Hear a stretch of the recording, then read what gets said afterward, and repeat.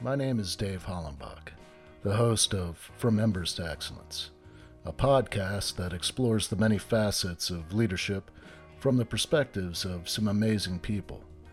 We discuss the triumphs and failures that have shaped our lives and our leadership philosophies. I've found that it isn't whether we fail that defines us, but when we do fail, how we respond. Leaders dust off the ashes and use their failures as fuel to work harder and as lessons to come back wiser and stronger, more resilient, more determined, and more committed to excellence. Today I'm speaking with Dr. Shireen McHenry. She's the author of Navigate, Understanding the Five Types of People. As a former graduate professor with a deep understanding of people, Dr. Shireen saves companies and organizations the time, money, and work it takes to gain such knowledge by sharing simple, achievable steps to obtain the results they desire and deserve. Businesses boost their engagement, productivity, and profitability. Individuals enjoy healthier relationships, enhanced well-being and mental health, and greater success in and out of the workplace. Known as the People IQ expert, Shireen has empowered thousands of audiences throughout North America, as well as in South America and Asia. Shireen holds a PhD in counselor education and is a certified speaking professional, a licensed professional counselor, and like I said, she's the author of Navigate. Well, let me read the titles. She's written so many books. Navigate, Understanding the Five Types of People. Pick, Choose to Create a Life You Love. 7 Ways to Get Your Team Fully Empowered and Engaged. So that's a guidebook. 7 Ways to Get Your Team Fully Empowered and Engaged guidebook. The Busy Student's Guide to College and Career Success. And she's got a syndicated column addressing leadership and workplace issues. She's a member of the National Speakers Association and past president of the Michigan National Speakers Association, so the state chapter.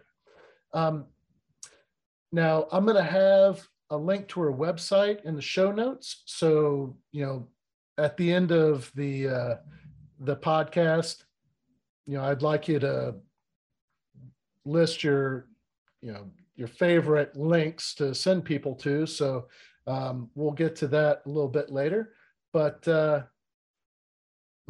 I've been so excited about this conversation. We talked a little bit a couple of weeks ago, and I'm so happy to have you on the show. Thank you so much for agreeing to have this conversation with me.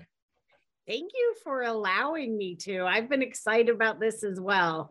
I admire, respect, and appreciate you. And my greatest joy is helping people have happier lives, healthier relationships, and be more effective in and out of the workplace.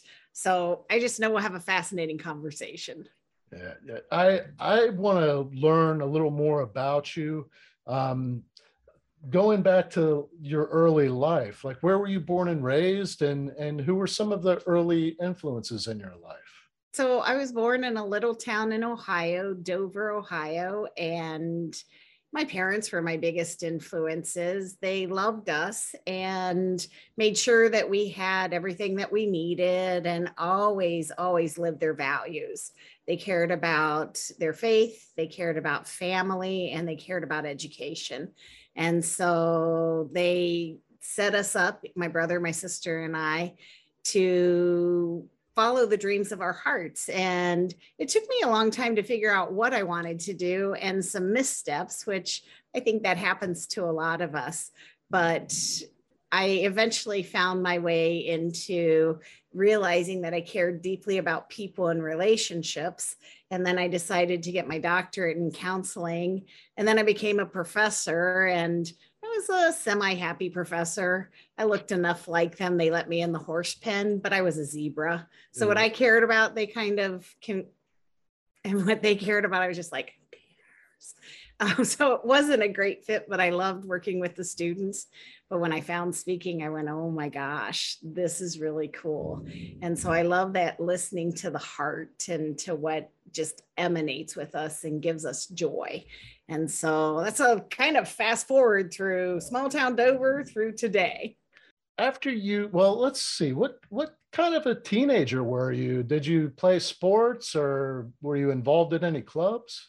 I was president of student government. I was a varsity cheerleader and I was a gymnast. And all I ever wanted to be when I grew up was a cheerleader and a gymnast. And I didn't realize, but again, those were clues. I like being in front of an audience. I like people paying attention to me. And I always felt a little bad about that, like I was needy. But really, it was just a clue as to what I was put on the planet for. But that said, even though I had this external success, I had really low self-esteem. And so I was pretty shy and faded into the woodwork and didn't think I was very deserving of anything, which is, again, one of the reasons that I'm passionate about helping people overcome those things that hold them back from shining and being who they are.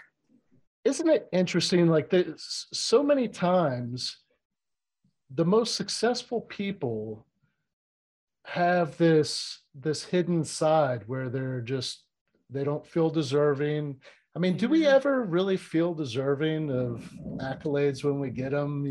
Unless it's something pretty amazing. Like, here's what I think is that the things that I've worked very hard to acquire, like I used to have the imposter syndrome. And so I was always afraid somebody would uncover me and they would realize that I didn't know what I was doing and that they wouldn't like me if they got to know me. Once I did my mental health work and then went and worked on my doctorate, I worked so hard for that knowledge base that I'm like, yeah, I actually think I'm deserving of what I get now. Yeah. Before I didn't, but now it's like, no, I've worked really, really hard because I believe that true confidence is based on competence, and competence is based on hard work. And when we are cheated out of competence because we're charming, we skate by, we game the system for whatever reason, we rob ourselves of deep confidence.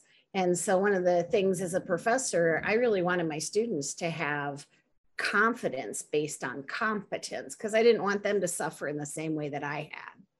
Did you go to college right out of high school?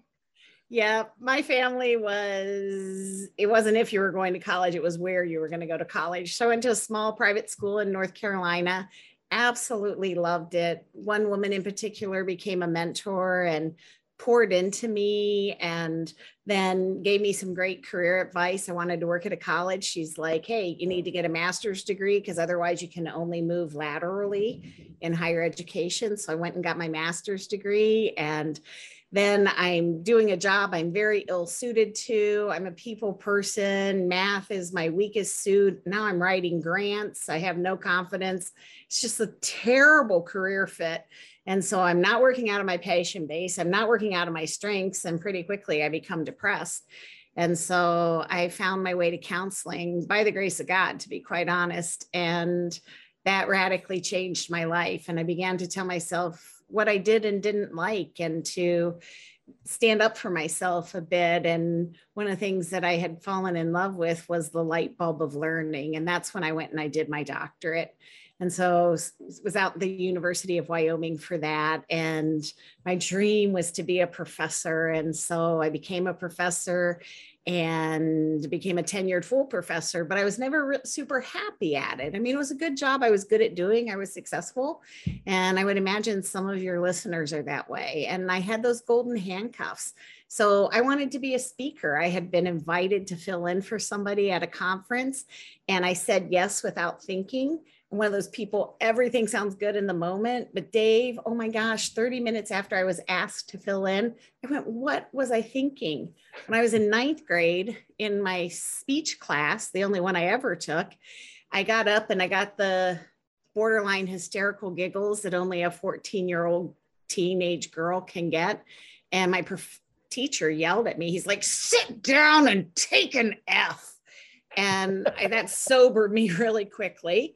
And I remember walking back to I can still feel the emotion of it. I remember walking back to my desk and just feeling the shame and the embarrassment. I had never been yelled at by a teacher. I'd never failed anything. My parents were teachers.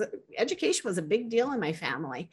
And I sat there and I put my head down and this tear came down my cheek. And I said, I don't like to speak.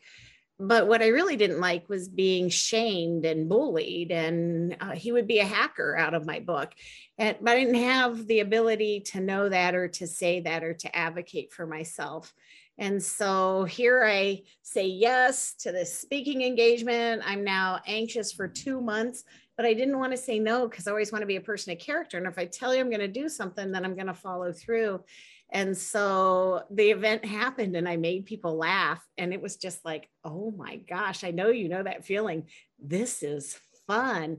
And part of me woke up that had never been awake before. And so for a long time, people would say, will you come and speak for my group? And I'd be like, sure. And then one day somebody said, well, what would it cost to have you come in? I'm like, you can get paid to do this? I had no idea. And then it took me a while and I figured out people made a living doing it. And for me, the hardest part was learning how to be a businesswoman. I have some real natural skills on a platform. I've worked very hard to hone those, but I'm the child of educators, no entrepreneurs in my family. And so I began this journey of trying to learn how to crack into a business that I couldn't understand. And I joined the National Speakers Association, and then I got a coach to really help me navigate the business end of things. And 11 and a half years ago, I left the university and I've been out on my own and I've never looked back and I've never been happier, but it's the scariest decision I ever made. No, that's incredible. I want to dig into your book. And is Navigate your most recent work? It is. Okay. So it's a book that faith is a big part of my life, and the 5 love languages radically changed my life. I don't know if you're familiar with those, Dr. Gary Chapman's work. He actually was a professor of mine in college, although he doesn't even remember teaching the class. He was an adjunct professor. Anyway, radically changed my life. And it was like this veil was lifted from my eyes, and I began to see that love existed for me when I had thought I wasn't loved or lovable. And so my prayer was that God would give me something as simple and profound as the 5 love languages that would enhance and transform relationships around the globe. And he gave me 5 types of people: high flyers, steady gliders, lackers, slackers, and hackers. And you want to know all 5 because you need to be equipped for all 5. Most of us assume that the world is like us, and then we get disappointed by people, we write them off, or we're ill-equipped to deal with people who are meaner and more vicious than us. Yeah. Well, can you go through each one of those? I'm really curious. So the high flyers are hardworking, driven, reliable, conscientious. They would rather die than let somebody down, and they would rather not show up than to be late. And so these people just, everything they do it to the highest extent. I read a quote the other day by Sandra Day O'Connor, and basically what she said, I'm going to butcher it, so I apologize, was, in whatever you do, no matter how small, do the very best that you can do. And that is the mantra of the high flyer: do everything with excellence. And so they're most at risk for burnout. They are rewarded for their hard work with more hard work. They need to learn how to say no. They need to learn how to advocate for themselves, and they need to be rewarded for their success. I was speaking at a conference a month or so ago, and I said, hey, if you were to leave your job and it would take 2 or 3 people to replace you, that's a problem. You are overworking, and somebody is either inadvertently or willingly taking advantage of your generosity and your hard work. He came up to me and he said, I worked for this organization. He said, it took them 5 people to replace me. He said, now I work for myself. And he said, everything that I do now is for me and for the people that I serve. He said, I've never been happier. And so oftentimes these are just incredible entrepreneurs because they can captain their own ship. So high flyers, first cousin of those are the steady gliders, reliable, conscientious, hardworking, but they're not driven in the same way. They're not competitive. They don't have to be the best. They don't want to be the front. They like to be the support people. So they don't want to be the president. They want to be the team member. And they are values driven. And so it's almost always family and their community and their passion.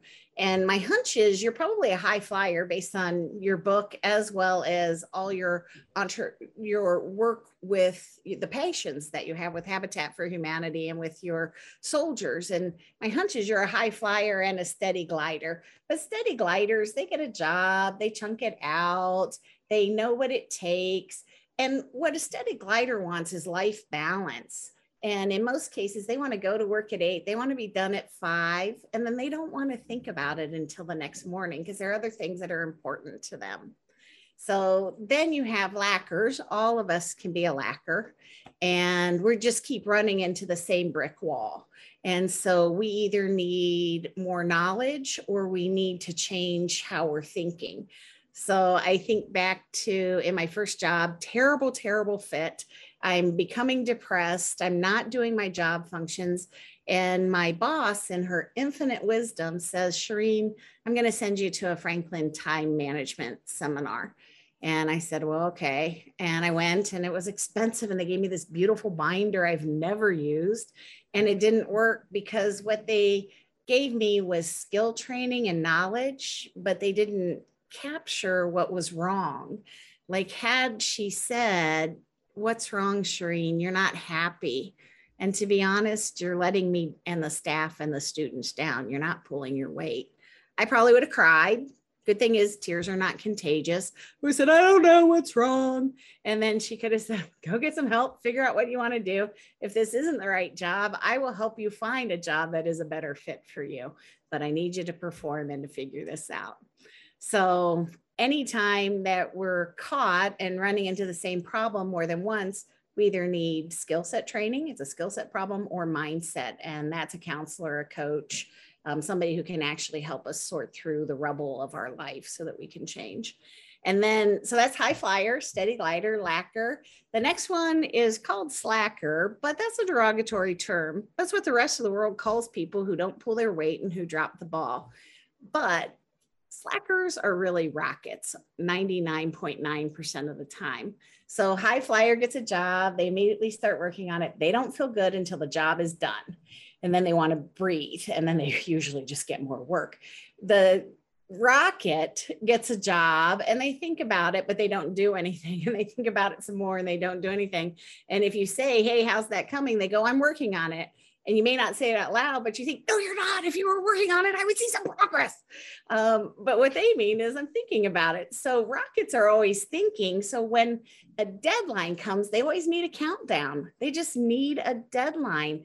And something activates in their brain, just like a rocket, the fuels begin to mix as the deadline approaches. And it is their preferred and most effective work environment is to work under the gun. They start thinking better. They're forced into making decisions and they can get it done. So with a rocket, deadlines are imperative and they also need quality control because most rockets will go, oh, I've been working on that a long time. If it's good enough for them, it's good enough for me. And so they sometimes turn in subpar work. So you might wonder how I know so much about a rocket because I am a rocket. So I have matured. I realized that my behavior impacts other people. And for me, I was a broken rocket. I was raised by a high flyer who couldn't figure me out or how to motivate me. The messages that I got inadvertently are that I was lazy. And I'm not lazy. I'll work harder than anyone I know, but a deadline has to come. And so I'm like, it took me forever to figure this out. I used to think, how can I be successful? How can I get a PhD, write books, and have this success and not be able to accomplish the simplest of things? And one day it occurred to me, oh, everything I've ever accomplished has an external deadline. I'm not going to let you down, and I'm not going to embarrass myself. So that's a rocket in a nutshell. And then there are hackers. And so the hackers are people who either are lacking conflict resolution skills, they're a lacquer hacker. They're a covert hacker. They do it behind your back. They gossip, they create drama, they pit people against each other. It's very cancerous. You won't recognize it until there are symptoms, and the symptoms are distrust and people starting to bite at each other. And there's just a huge problem, but it's, again, all behind your back. And then there are the overt hackers, and they do it right in front of your face. They are sarcastic, they blow up, they bully, they manipulate. They, again, love drama and pitting people against each other. And the research in the US says that 5 to 7% of our population has what's called a personality disorder, which means they lack empathy. They don't take responsibility. These people run the table before somebody who isn't a hacker even knows there's a game. And so they're always currying favor about 2 levels above you, because they know that at one point somebody's going to say she's a problem, and the boss is going to go, they're phenomenal. What are you talking about? And what leaders really need to realize is that people treat leaders and people in positions of authority different than they treat their peers and the people under them. And so if you've had a loyal person who's now saying there's a problem, and you go, there's no problem, they're perfect, you may want to dial that back and start looking at if you've been groomed. They're now your best friend. They're coming to your child's sporting events. There isn't anything they won't do for you, but when you're not around, perhaps they're blowing up and belittling. So those are the 5 in a nutshell. Yeah, I could see several of those applying to me, and then definitely have known quite a few hackers, unfortunately. Well, and we can all be a hacker. My sister, years ago on vacation, she's like, well, that's a passive aggressive remark. And I did hacker behavior. And I said, no, I was just joking. And then she went into the house, and I started thinking, I'm like, that was a passive aggressive remark. And I went in and apologized. It's just an indicator that something is wrong. So the mentally healthy person who doesn't have a personality disorder says, ooh, this is a problem. What do I need to change? What do I need to ask for? I'm mad at somebody. I'm not getting what I want or think that I deserve. And so we can be all of them. The one that I'm the least of, I'm a really well-defined rocket, and then I'm a high flyer in my chosen endeavors. So I call myself a high performance rocket. So if I'm on a stage, I want to be the best speaker you ever hire and the easiest one you ever work with. If I write a book, it's going to be well written, and it's going to be an easy read, full of information. The things that I care about, it's a pretty narrow band, but they get 150% of my attention and effort. But unlike my mother, who will give that to everything, Sandra Day O'Connor, who will give that to everything, I care about probably 10% of the world. And then the rest, I'm ready to go play and have fun. So you mentioned the love languages. Yeah. And so I'm familiar with that. And, you know, I've struggled with PTSD, and I've went to many different counselors trying to find one that could understand what I was struggling with. And I've read a lot of books that were recommended. And one, it was Codependent No More. And then there's the book Attached. So there's all these different schools of thought and different kind of personality types that it just is really interesting to me, where one school of thought is, you know, codependence is bad. And then another school of thought is like, well, you know, we're meant to be in a social construct. We do rely on one another. Teamwork is better than, you know, attacking an issue by yourself. So there is the toxic codependence that, you know, you don't want to have that. But when you start painting things with that broad brush, like any kind of codependence is bad. And like, if I'm feeling bad and it's because you hurt my feelings, that's my problem. And, you know, you don't own any of the responsibility because I hate that. I have always hated that when people go, nobody can make you feel mad. I'm like, your behavior is egregious. Of course I'm mad. So to me, the word, and again, this isn't out of the literature, or if it is, I'm going to butcher it, but I don't want to be codependent. I've been that. And I too am a trauma survivor. And so I have a great deal of empathy for that. I want to be interdependent. I want rich relationships where I give and you take and we work together, and I want to be happy and I want you to be happy. I recognize that we win and we lose together when we're on a team. We're not enemies. And so I would like rich interdependence, but I've been codependent and it wasn't very good for me. And so I don't know if that resonates with how you feel. Oh yeah, but no, I absolutely. hate when people tell me nobody can make you mad. I'm like, let's think about that. You just lied to me.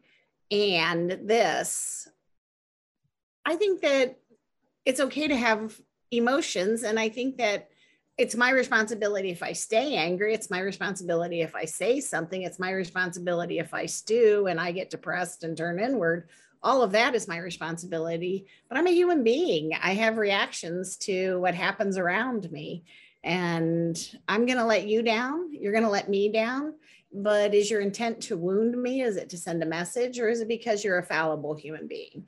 And I surround my life with healthy individuals. They let me down, I let them down, but it's an anomaly. It's not an ongoing problem. So kind of thinking of a friend once who she would take jabs at me. She was a hacker and she was a lacquer hacker, so she wouldn't ask for what she needed. And I said to her, when you speak to me that way, it hurts my feelings. If there's a problem, tell me, I'll work through you with it. Oh, sorry. And then she behaved for a little bit and then she did it again. And we had the same conversation and I'm sorry, I'll do better. And she did it again. And I just looked at her and I'm like, I've told you this twice. I'm not going to have this conversation with you again. If you want to be my friend, then tell me when there's a problem. But if you're going to take jabs at me, I didn't have a label for it then, but if you're going to be a hacker, you don't get to be my friend. I'm not going to hate you, but I'm not going to have you taking bites out of my flesh and making me feel bad. That's not who I'm going to let close to my life. So I want really good boundaries. And, you know, we don't always get to pick our workplace people. And I was talking to my parents yesterday and I had just mentally unhealthy bully hacker in the workplace. And I said, you know, I'm really glad, as painful as it was, I needed her so that I could understand that hackers exist and to be motivated to figure out what it is that we need to do with hackers. Because I was just really ill-equipped for her. And I think most nice people are, unless you've learned conflict resolution skills and then you understand that there are unreasonable people out there who cannot be reasoned with, who delight, and it is sport for them. And so I always look at it as a hacker. If I'm going to make one of two choices, if I have the ability to problem solve, which I have as a leader, which I had in that case as a friend, I will solve this problem. Or if I don't have the power to problem solve, I've learned, having been a lacquer who didn't get it, to move quickly into problem management. And management is, how do I mitigate the effects? How do I protect my team? How do I protect my business? I don't have the luxury of uncoupling my life from you, but I'm not going to be at the end of your poor mental health and vindictive behaviors that actually wound, and they create unhealthy work environments and unhealthy relationships. And when we get involved with hackers, our energy is turned inward because we have to figure out what just happened and what our part of it is. And then we also have to look at how do we protect ourselves moving forward. And what I want in my personal life, what I work on organizations with, is let's go ahead and take care of hackers and have psychologically safe workplaces so that we can flourish, so that our energy goes toward solving problems, toward creating a better tomorrow, toward moving things forward instead of self-protection. Bringing up like the book Attached, where, that talks about the different attachment styles, like anxious attachment, secure attachment, and then there's the avoidant attachment style. So anybody can be any one of those depending on the circumstances, but there are certain people, and I'm one of them, that I've had this anxious attachment style in a lot of my relationships. And I'm 48 years old now, and I'm like finally understanding like the roots of that and being able to recognize like, hey, this isn't, this, because, we tell ourselves stuff that cognitive distortions.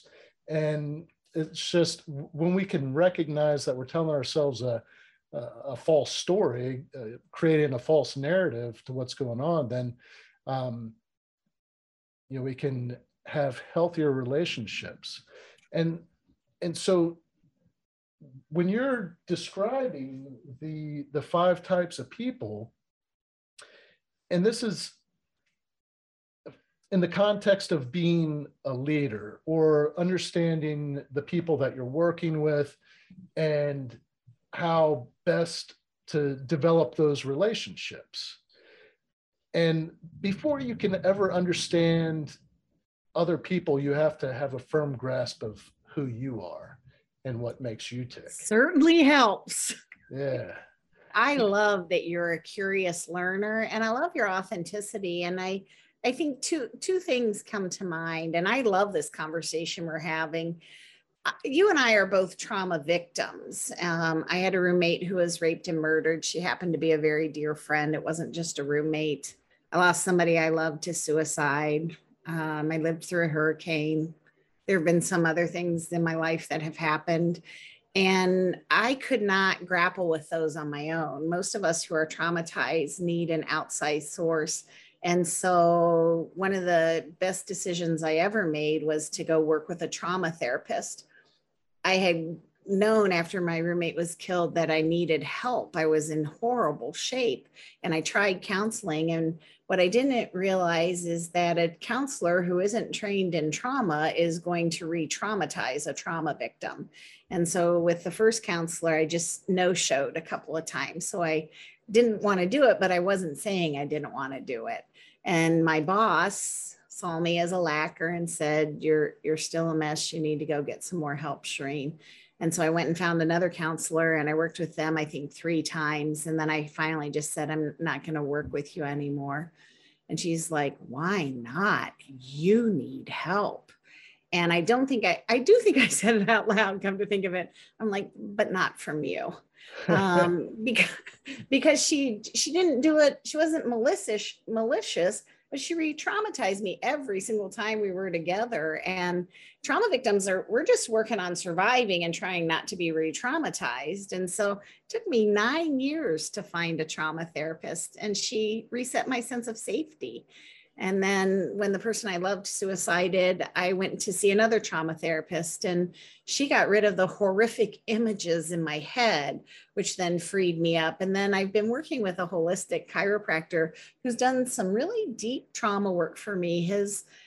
He believes that the body keeps score, which is Vanderbeek's book, The Body Keeps Score, and that it comes out in physical health problems. And so he's done some really deep work that I didn't know that I needed. And as I work with him on doing the deeper layers of the trauma that were so embedded that I didn't have access to them, I have more joy, I have more hope, I have more energy, I am able to chase my dreams. And I think if we were going to give a gift to your listeners, I think our hearts for them would be, you don't have to walk trauma alone.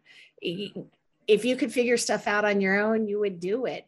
Traumatized people we have suffered these incredible blows that our brains cannot comprehend. And there are incredibly trained people out there who can help us get from point A to point B.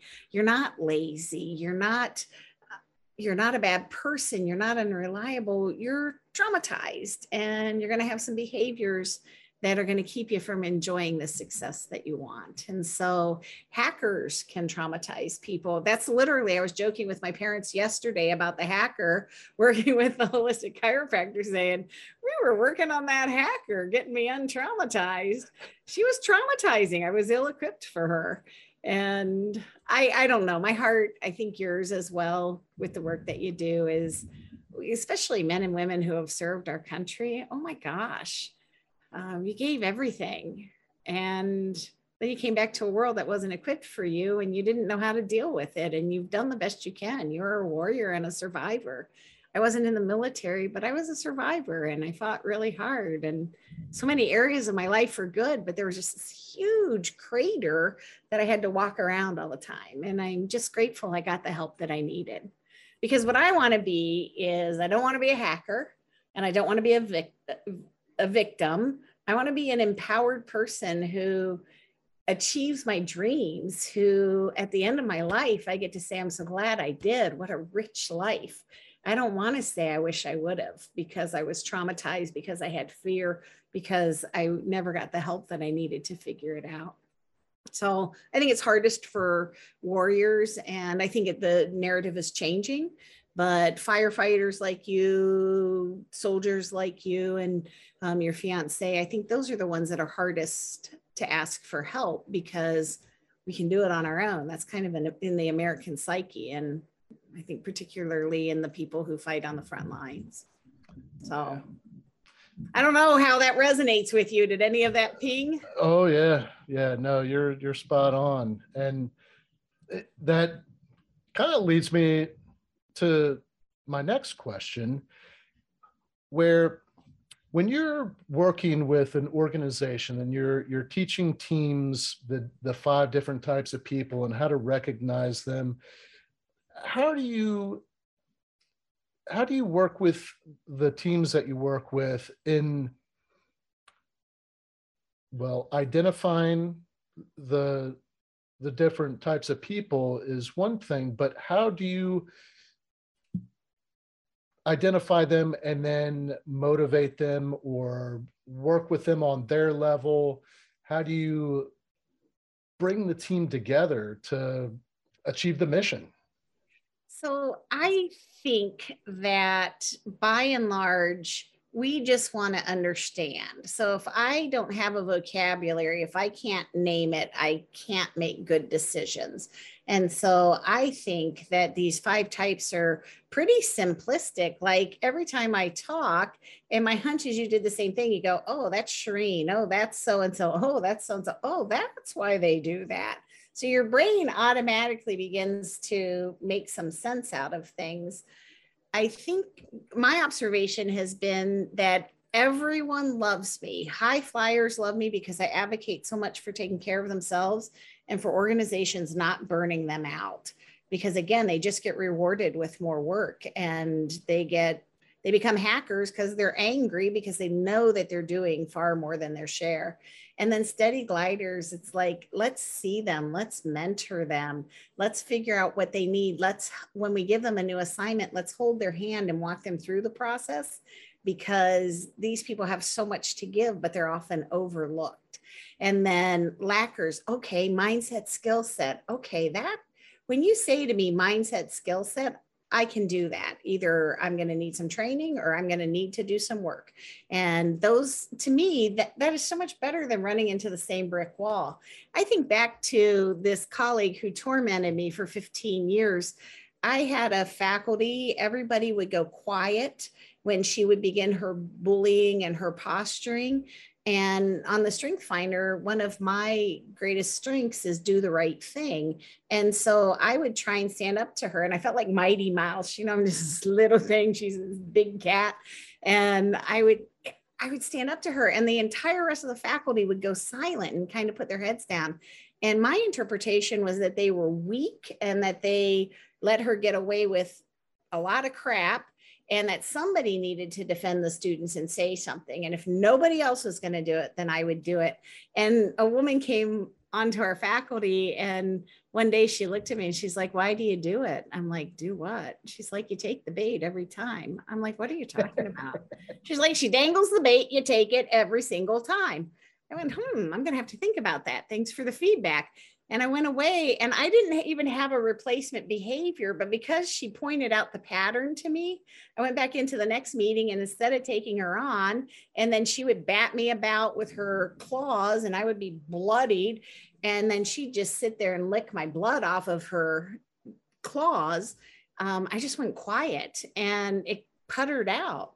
And that was really fascinating, because the next week we go in and she's like, "My daddy always says, when you're the one who loses it, you're the one who loses." And I went, that is not a freaking apology. But she didn't like looking like a jerk when I didn't join in the fray. It helps when somebody can just point out the pattern, is what I'm saying there. Yeah. Rockets are vilified in the workplace. People want to vote them off the island. They're just mismanaged. Deadlines and quality control. Once you know that and you start putting in buffers, they can perform. Oh my gosh. And rockets have this wisdom, because rockets are always asking themselves, what's the easiest, quickest way to do this? And so they get a reputation as being lazy because they figure out the quickest way to do something. The wise leader goes, oh my gosh, what if we could replicate that? And we want this person on our team because there's going to be emergencies, and they just go boom, boom, boom, boom, boom. We can solve that, but we need them to do their job. And then again, we just have to make sure that hackers are not destroying our work environments. And so when I go in and I offer this information, everybody loves me but the hackers. And the hackers, I think they hate it because it's like pulling back the curtain on the Wizard of Oz, that if you can't name it, they can run the show. But the minute you point out the pattern, people go, oh, I get it. And then they'll just come after you in an unhealthy environment. I've had them come after me. And it's like, whoa, this is a really dysfunctional environment. And these hackers are running the show because leadership is letting them do that, because leadership is going silent. And so we need strong leaders, and we can have these incredible work environments. So to me, it's naming it is a big thing, giving people options. For most of us, if we can just name it and have a couple strategies, then we can begin to navigate through things. But if you can't name it, I just would noodle it and I couldn't figure it out. So I just put it away, and then it would come back up and I'd noodle it, but I couldn't figure it out. So I just put it away. And that just takes so much time and energy and robs us of, again, chasing our dreams, ultimately achieving what we want to achieve. As you were describing all these types of people, I could pick them out. I mean, I was in the Navy in the early 90s, and that was my early introduction into bad leadership. There's dysfunctional teams. I mean, you've got people from all walks of life, and they're just like, they put them together, and authoritarian leadership, and you have all those types of people trying to navigate their way and figure out how to work together, and it was difficult. But then what I have the most experience in is the fire department and the fire service, small teams and large teams. Not being able to choose your team is tough. It is. And I think that's the thing. Maya Angelou says, when people tell you who they are, believe them the first time. And so here's what I like to do now is I believe with all my heart, they may not tell you in an interview, but a team will tell you who they are. And a leader will tell you who they are, and colleagues will tell you who they are. And so I'm going to try now, if I'm not the established leader, twice to solve things. But if I can't solve them in 2 times, then I'm going to move quickly into problem management. And that may mean that I choose to work somewhere else. And it may mean that I choose to stay there, but the cost is so high to stay in a toxic environment. So I was thinking in the military, there are incredible leaders and incredible teams. And some of it is the luck of the draw of the leader. And one of my mantras is as the leader goes, so goes the team. If the leader isn't healthy, the team isn't healthy. If the leader is absent, the team will run amok and people are just scrambling. And so to me, it all comes down to, oh my gosh, we need good leadership. It's one of the reasons I love working with leaders is because their sphere of influence is so great. And so if we can equip leaders to say, not on my watch, we're not doing that anymore. I'm not going to burn out my high flyers. I'm going to mentor and I'm going to honor my steady gliders. When somebody's having a problem, I'm either going to get them mindset training or skill set training. And again, we give them skill set training. They self-select into what they need to do to figure out what the problem is. If it's a rocket, I'm going to have deadlines and really good quality control because you're part of a team and you can't be dragging a team down. You got to be a high performance rocket. And if there's a hacker, not on my watch. And if leaders will step up and do that, we can have incredible teams. But if the leader's not a good leader, sometimes there are good teams, but for the most part, they run amok and bad behavior left unchecked grows. My mentor said that, Dr. Brenda Freeman. And she told me that 30 years ago, and it's just as true 30 years ago as it is today. Bad behavior left unchecked grows. Yeah. I developed a leadership program for the department I was with, and I took a lot of it from leadership training from the military. I mean, the United States Armed Forces, they've got a pretty good system in place to develop leaders. But they also have a system in place that when you are not successful at becoming a good leader, you're out.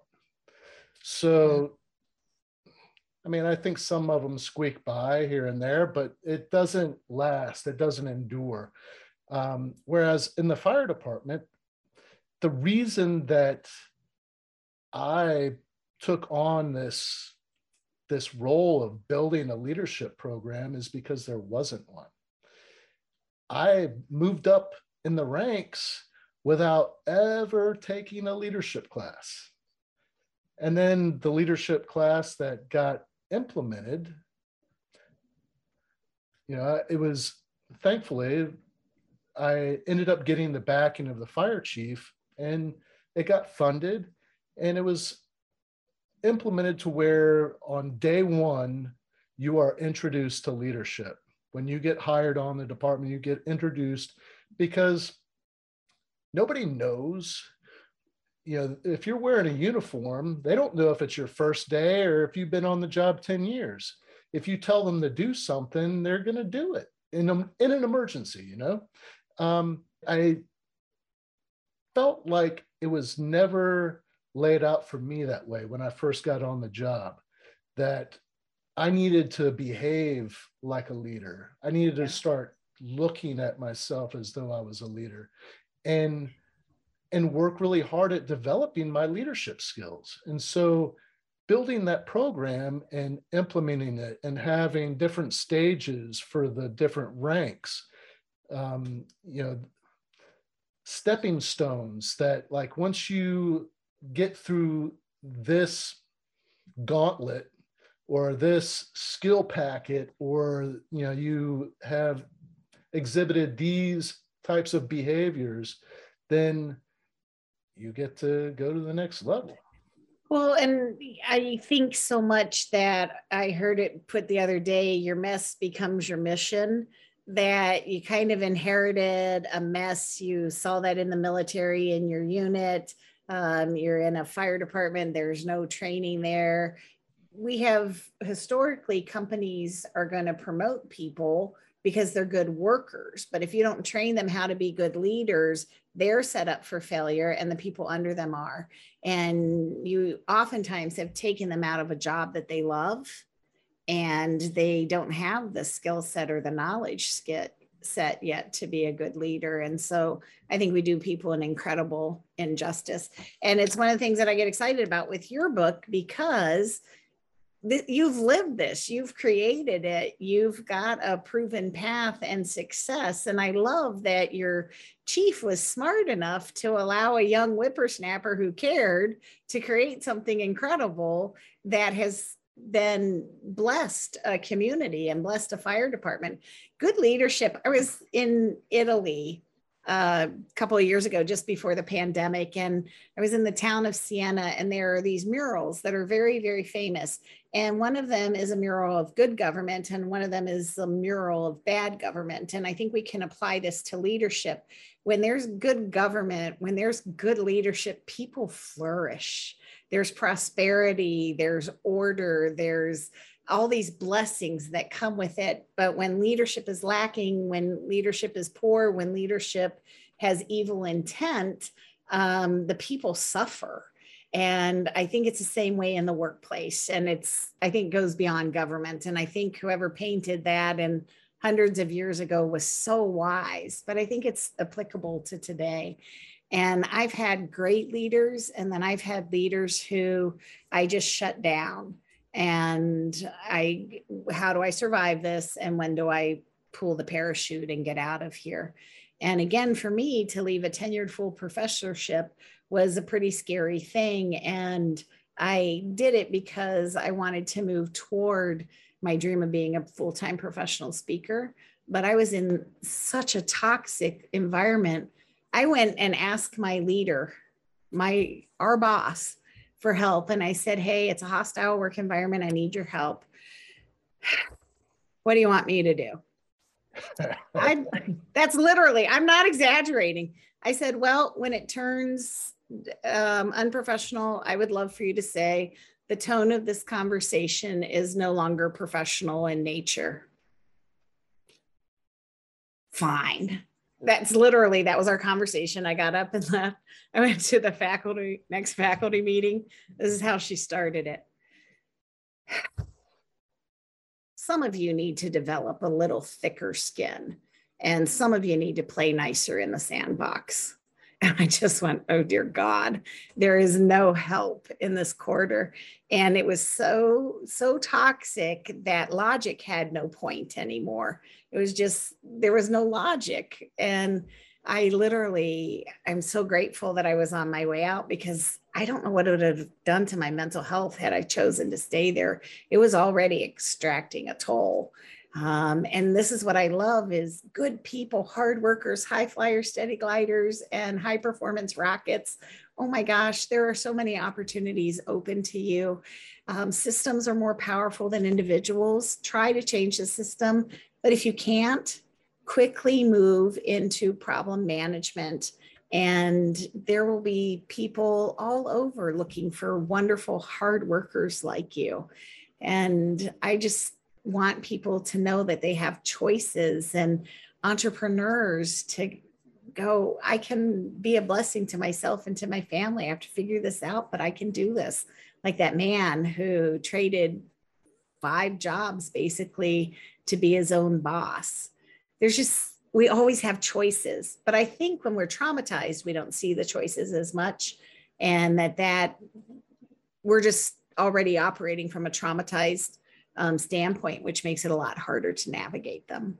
What you said about the murals really made me think of the way the leadership was when the chief that I told you about, backed the leadership program, and then a new mayor came in, and that amazing fire chief was asked to resign, and they put in a chief that really had no business being in that position, and the environment got toxic almost overnight.